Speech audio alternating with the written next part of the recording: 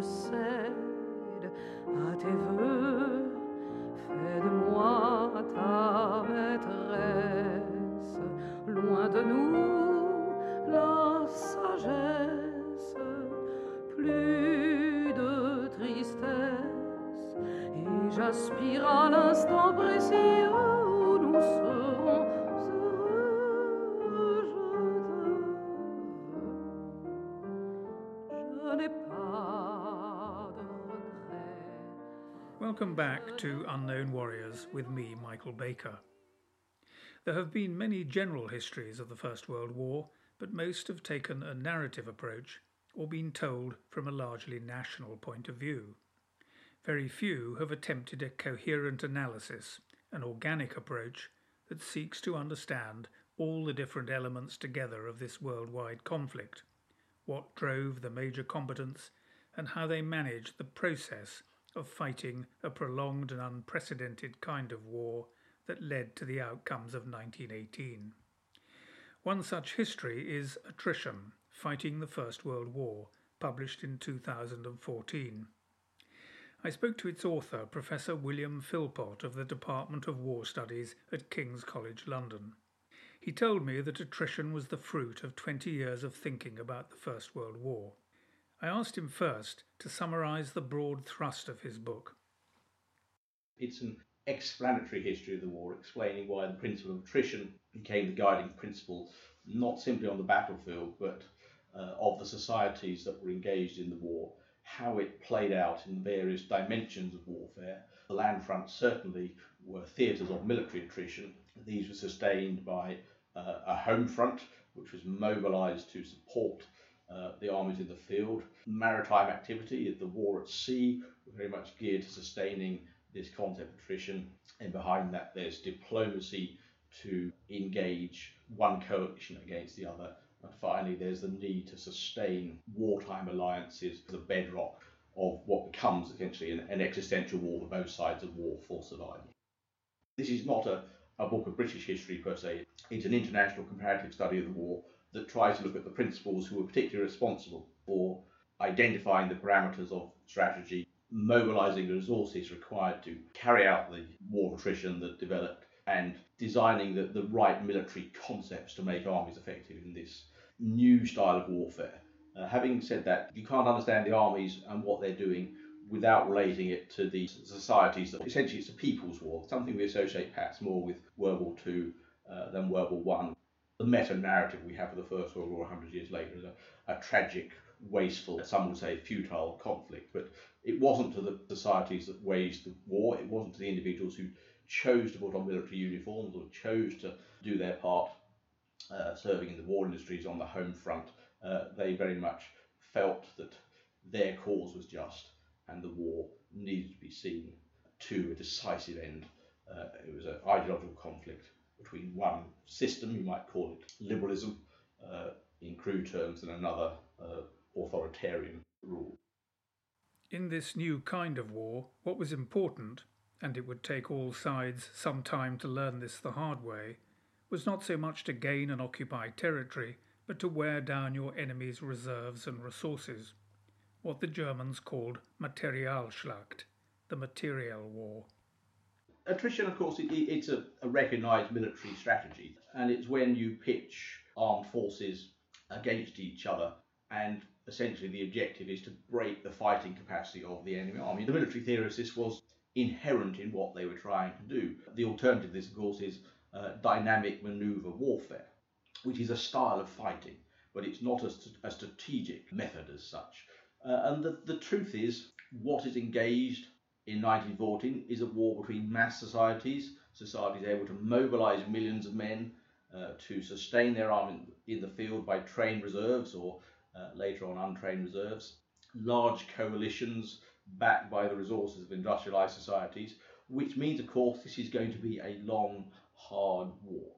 And the principle, essentially, of breaking the enemy's military capacity, their ability to fight, sustain this war, is going to guide that war. I think we have a problem in that we identify with the attritional nature of the battlefield, the trenches, which is our paradigm of the First World War, not understanding the strategic context in which this sort of war has taken place. Even if the armies had been more mobile, more manoeuvrable as they were on the Eastern Front, you're still involved in this ongoing process of degrading the enemy's fighting capacity, not just in terms of the manpower they put in the field, but the material ability to sustain that manpower. Hence, you carry out a naval blockade of your enemy, and also the morale of that society, both its armed forces in the field and the civilians that back the armed forces in the field. And you attack what I call the three M's: manpower, material, morale, in a way that is new to societies going to war in the 20th century. Possibly there are some analogies with the battle between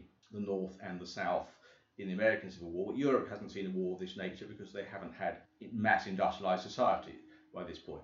But it's not an aberration. In some ways, you should see World War I, although it takes a little while for societies to adapt to this style of warfare, you should see it as the prototype for World War II, not a failed 19th century war, but an embryonic 20th century conflict.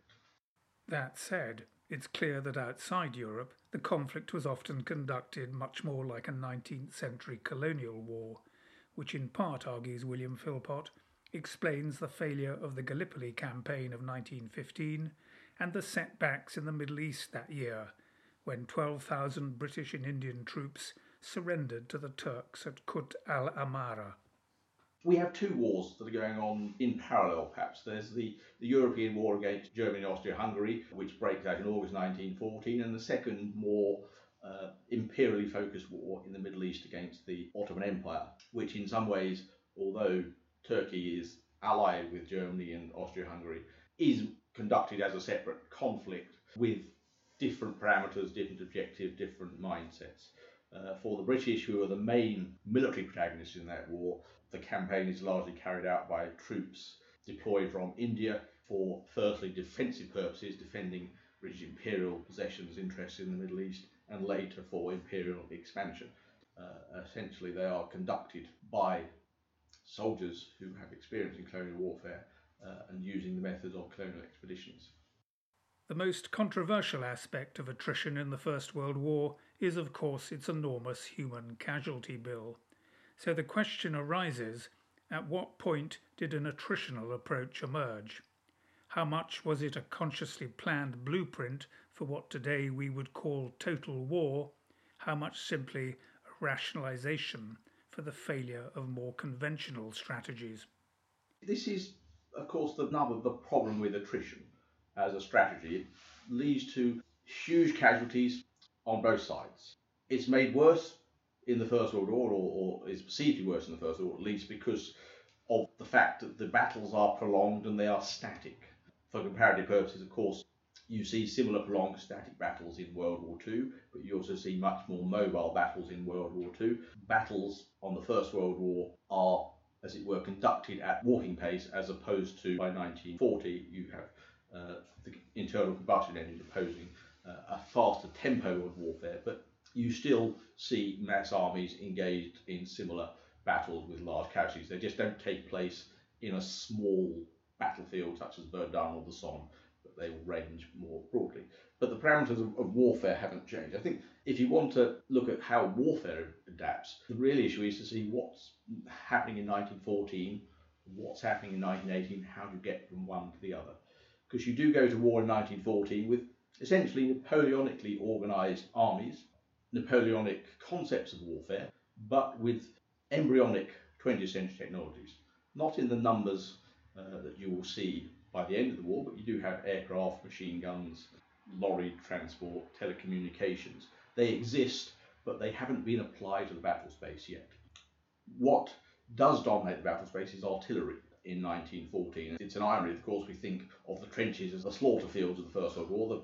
The highest rates of casualties of this war in the mobile warfare of August-September 1914, and again in the mobile warfare of the 100 Days in 1918. Partly it's a question of scale, all the armies are engaged at one time, but also it's a question of the intensity of the fighting that's taking place. But those armies in 1918 are operating differently, they are equipped differently, they're organised differently, the individual soldiers have become sort of technicians of a new combined arms style of warfare, as opposed to being essentially an infantryman armed with a rifle and bayonet as he would be in 1940. He might be a machine gunner, a grenadier, operate a trench mortar, carry a rifle grenade. So tactics have evolved, but that doesn't get away from the essential operational strategic issues of warfare, which is to engage and defeat the enemy army. We have examples, of course, where this goes badly wrong. In Britain, of course, it's the first day of the Somme, which we come back to repeatedly as our trope, our model of the First World War. But this is completely atypical of warfare in the First World War. For France, perhaps it's Verdun, again, the central attritional battle of that conflict. Out of that comes a much more dynamic model of warfare that the French army is employing actually on the Somme in 1916 and in the battles that it fights in 1918. Everyone remembers the 10-month Battle of Verdun of 1916. Nobody now remembers the 4-day Second Battle of Verdun of 1917 because it was very effective and very quick and a decisive victory for the French army. A key argument of attrition, which will perhaps surprise many people, is that these big, costly battles like the Somme, Verdun and Passchendaele were absolutely necessary for the conduct of this kind of war through to its logical outcome, namely the utter exhaustion of one side and the comprehensive victory of the other. You needed to fight large battles that would engage and wear down the enemy's fighting strength.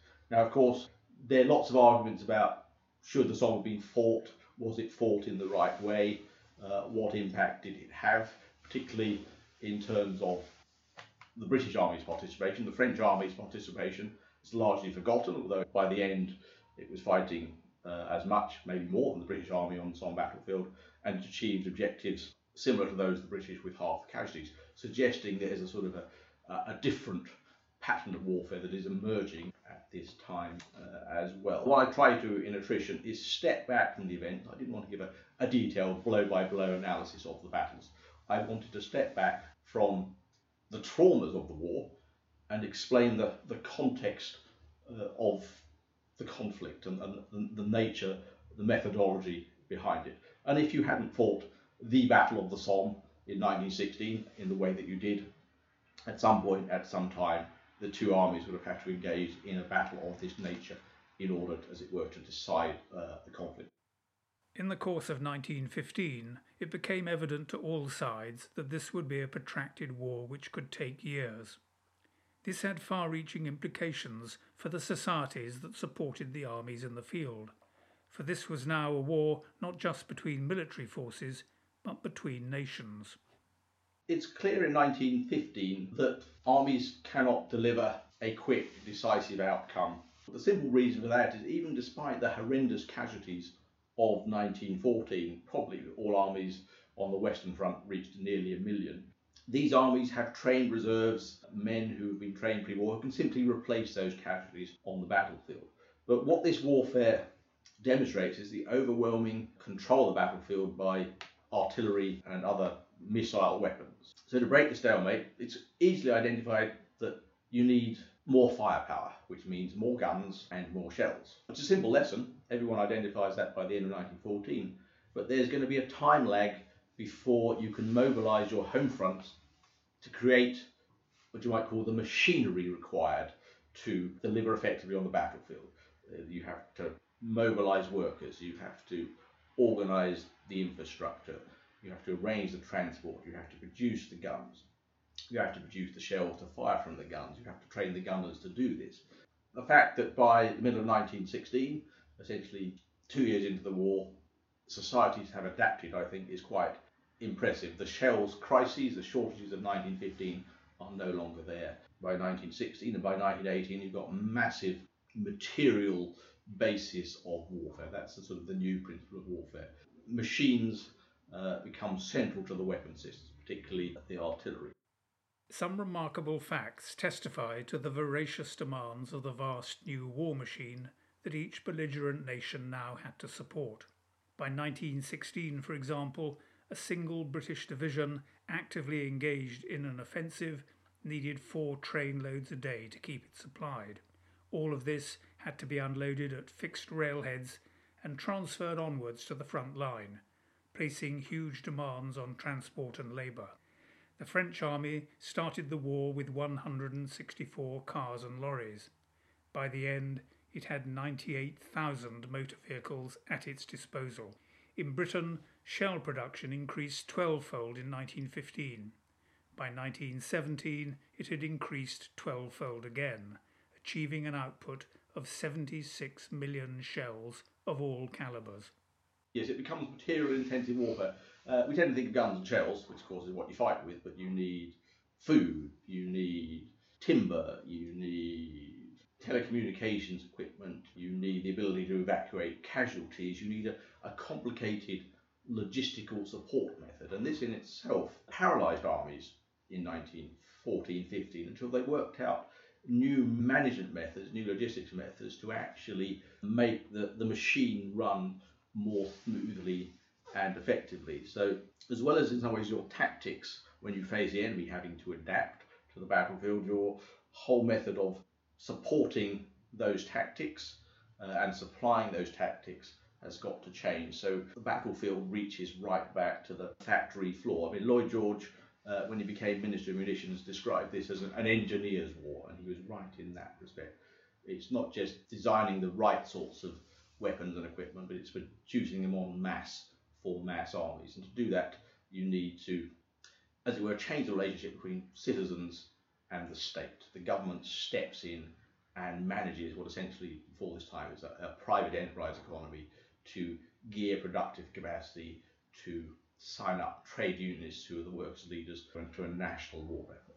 You need people to produce what you need to fight the war in huge quantities, unprecedented quantities.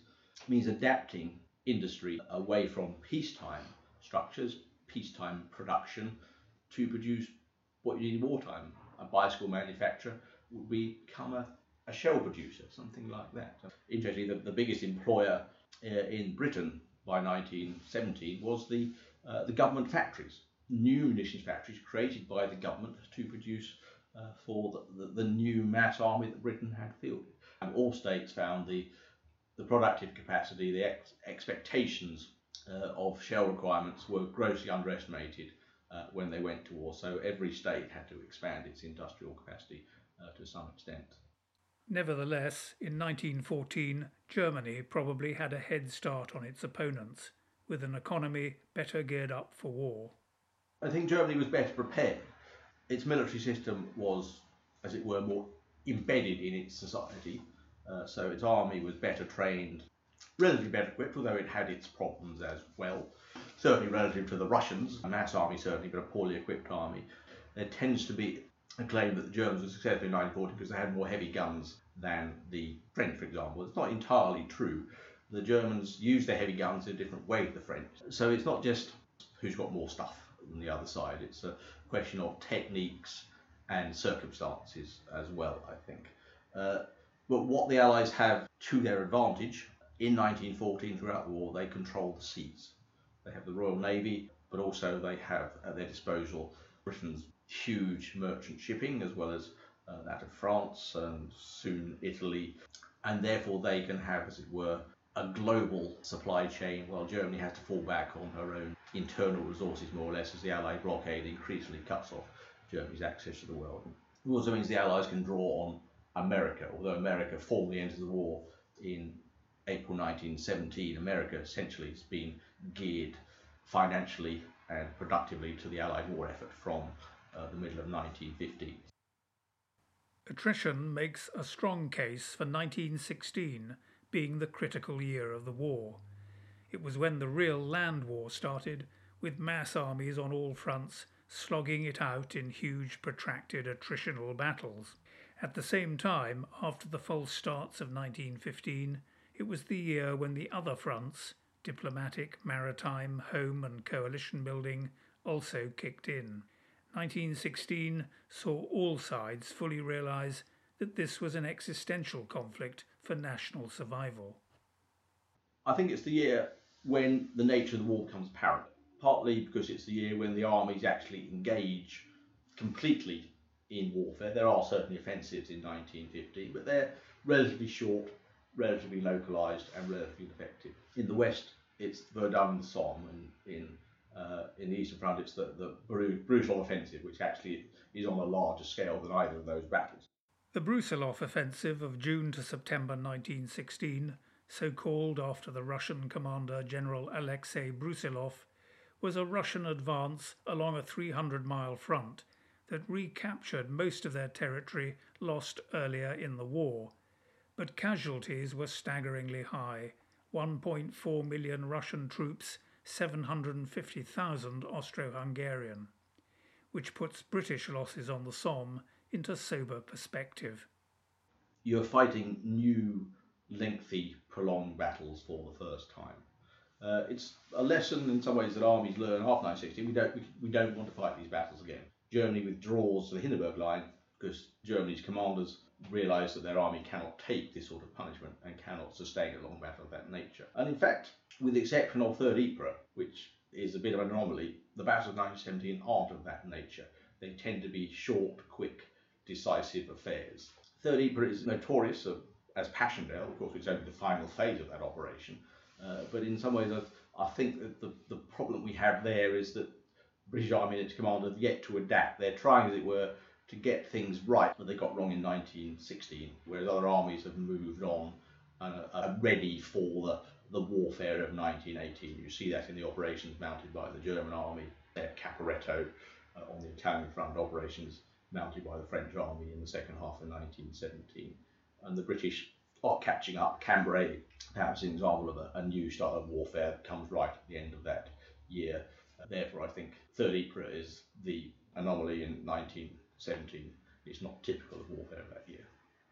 If 1916 was the year when the belligerents began to mobilise all the resources of the state, 1917 would be critical in terms of keeping going, for finding the stamina in both their populations and their armies to overcome the war weariness that was creeping in. 1917 is a year of strain for both sides. Its obvious manifestation is the collapse of Russia into revolution and ultimately civil war. And sides respond differently to this. Partly the nations on the Allied side, as it were, cement their alliance by the end of the year, whereas in some ways Germany and Austria-Hungary are increasingly pulling apart and trying to go their different ways in the war. In terms of the people themselves, there's a process of remobilisation that takes place. Statesmen go to war in 1914, essentially pursuing national agendas. By the end of 1917, new agendas have been put in place for pursuing the war to an outcome. Some of them brought by the Americans, particularly by Woodrow Wilson and his ideas of a democratic peace. Some of them brought by the left, international socialism, who start to argue that when war comes to an end, you should have a peace without annexations and indemnities. And indeed, the statesmen who are directing the war in the second half are not those essentially who started the war in 1914. So you've redirected your energies to a new agenda by 1917, which allows you to remobilise your populations. But at the same time, you've also reached a stage where both sides appreciate that you've got to fight on for survival. It's a realisation that whoever loses this war, the outcome will be revolution, collapse of civil society. And that happens, of course, in the defeated Central Powers in the end of 1918. And therefore, in some ways, you're fighting on more intensively, possibly for less ambitious objectives than you started the war with. But also, you're fighting on because you realise that you've invested too much time, blood, money, rhetoric in a victory to now abandon that. So it's an all or nothing war by 1918, but the all they're fighting for is rather different from what they had judged the reason for going to war in 1914. In 1918, with the failure of the German spring offensives, which by July had created almost another 500,000 German casualties, the attritional strain on Germany was beginning to tell, as much on the home front as in its armies in the field. Attrition militarily is about breaking the enemy army's fighting capacity. Partly it's the manpower, partly it's the willingness of the troops to fight on. And certainly if you look at German casualty rates, they mount steadily through the war. As the war goes on, the German army reduces the number of units, it shrinks the size of its units. It still has a very large army, It gets a manpower boost, of course, when Russia drops out, and it can bring its Eastern Front army over to fight in the West, which in some ways intensifies the conflict in its final year, because at the same time the Americans are potentially going to bring a similar number of reinforcements over to the Allies. Essentially, the manpower equation very much is going against Germany until 1917, although they do address it in 1918 at the beginning. Of course, their offences are very costly, so it's only a temporary solution. It might be argued if they remained on the defensive, they would have had a better chance of forcing the Allies to admit they couldn't beat the German army and reach compromise peace. But by this point, of course, the other impact of attrition has been on the home front. Privations of population have caused political divisions right down the middle of Germany, and Austria and Hungary have fallen out, although technically they're under the same crown. They want different things from the war.